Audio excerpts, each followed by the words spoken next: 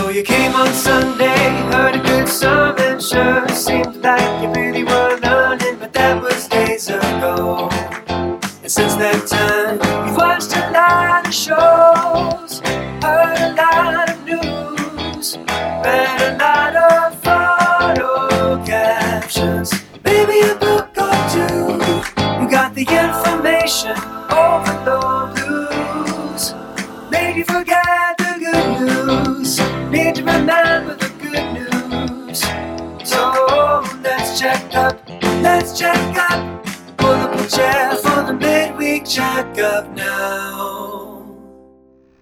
Welcome to the Midweek Checkup. My name is Gilles and I'm here with Lindsey Blair. This past Sunday, Pastor Jonah preached the gospel of God's cross from Ecclesiastes 9. He taught that the presence of God is the source of all peace in life's pain. Jonah opened with an illustration from the day in the life of an Indiana pastor, a day that vacillates between sorrow and comfort. But you don't have to be a Hoosier or a pastor to know what this is like. This is the story of all our days, which is what made this sermon so appropriate and this passage so powerful. Lindsey, what did you think? That illustration struck me as well. It is so refreshing and freeing to be reminded that we don't have to sugarcoat the pain in life.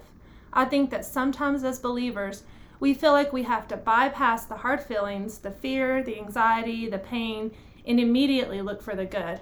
But we can be honest about where we are and also trust that God is working all things together for our good.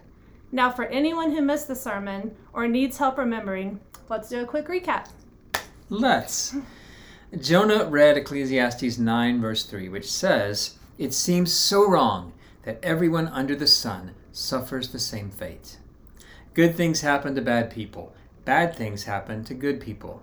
Ecclesiastes tells it like it is, and we should too. If everything you say has to be wrapped up in churchy-sounding optimism, you'll end up a fool. If you want to be wise, learn to tell it like it is. And even as we take honest stock of the pain in this life, God calls us to eat our food with joy and drink our wine with a happy heart. He wants us to enjoy His good gifts. By gratefully focusing on His gifts, we can feel His presence and experience joy even in the midst of undeniable pain. Jonah reminded us that before Jesus healed a blind man, His disciples had asked Him if the man was blind because he had sinned or because his parents had sinned. Jonah said, "Neither." This happened so the power of God could be seen in him. Jesus is infusing His disciples with holy expectation. No tragedy is beyond the scope of God's power, and this power will show up in your life in a particular personal way.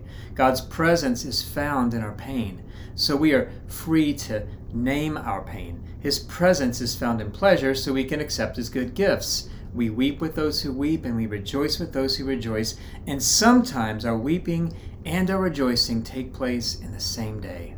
Absolutely. The cross of Christ rightly makes us weep because it was our sin that held Him there.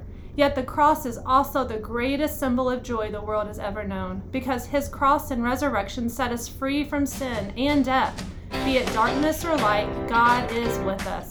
We don't have to hide behind fake smiles or exaggerated despair. Ain't it the truth? Well, this coming Sunday, we'll look at how we can know and recognize what is good, true, and beautiful. Join us and bring a friend.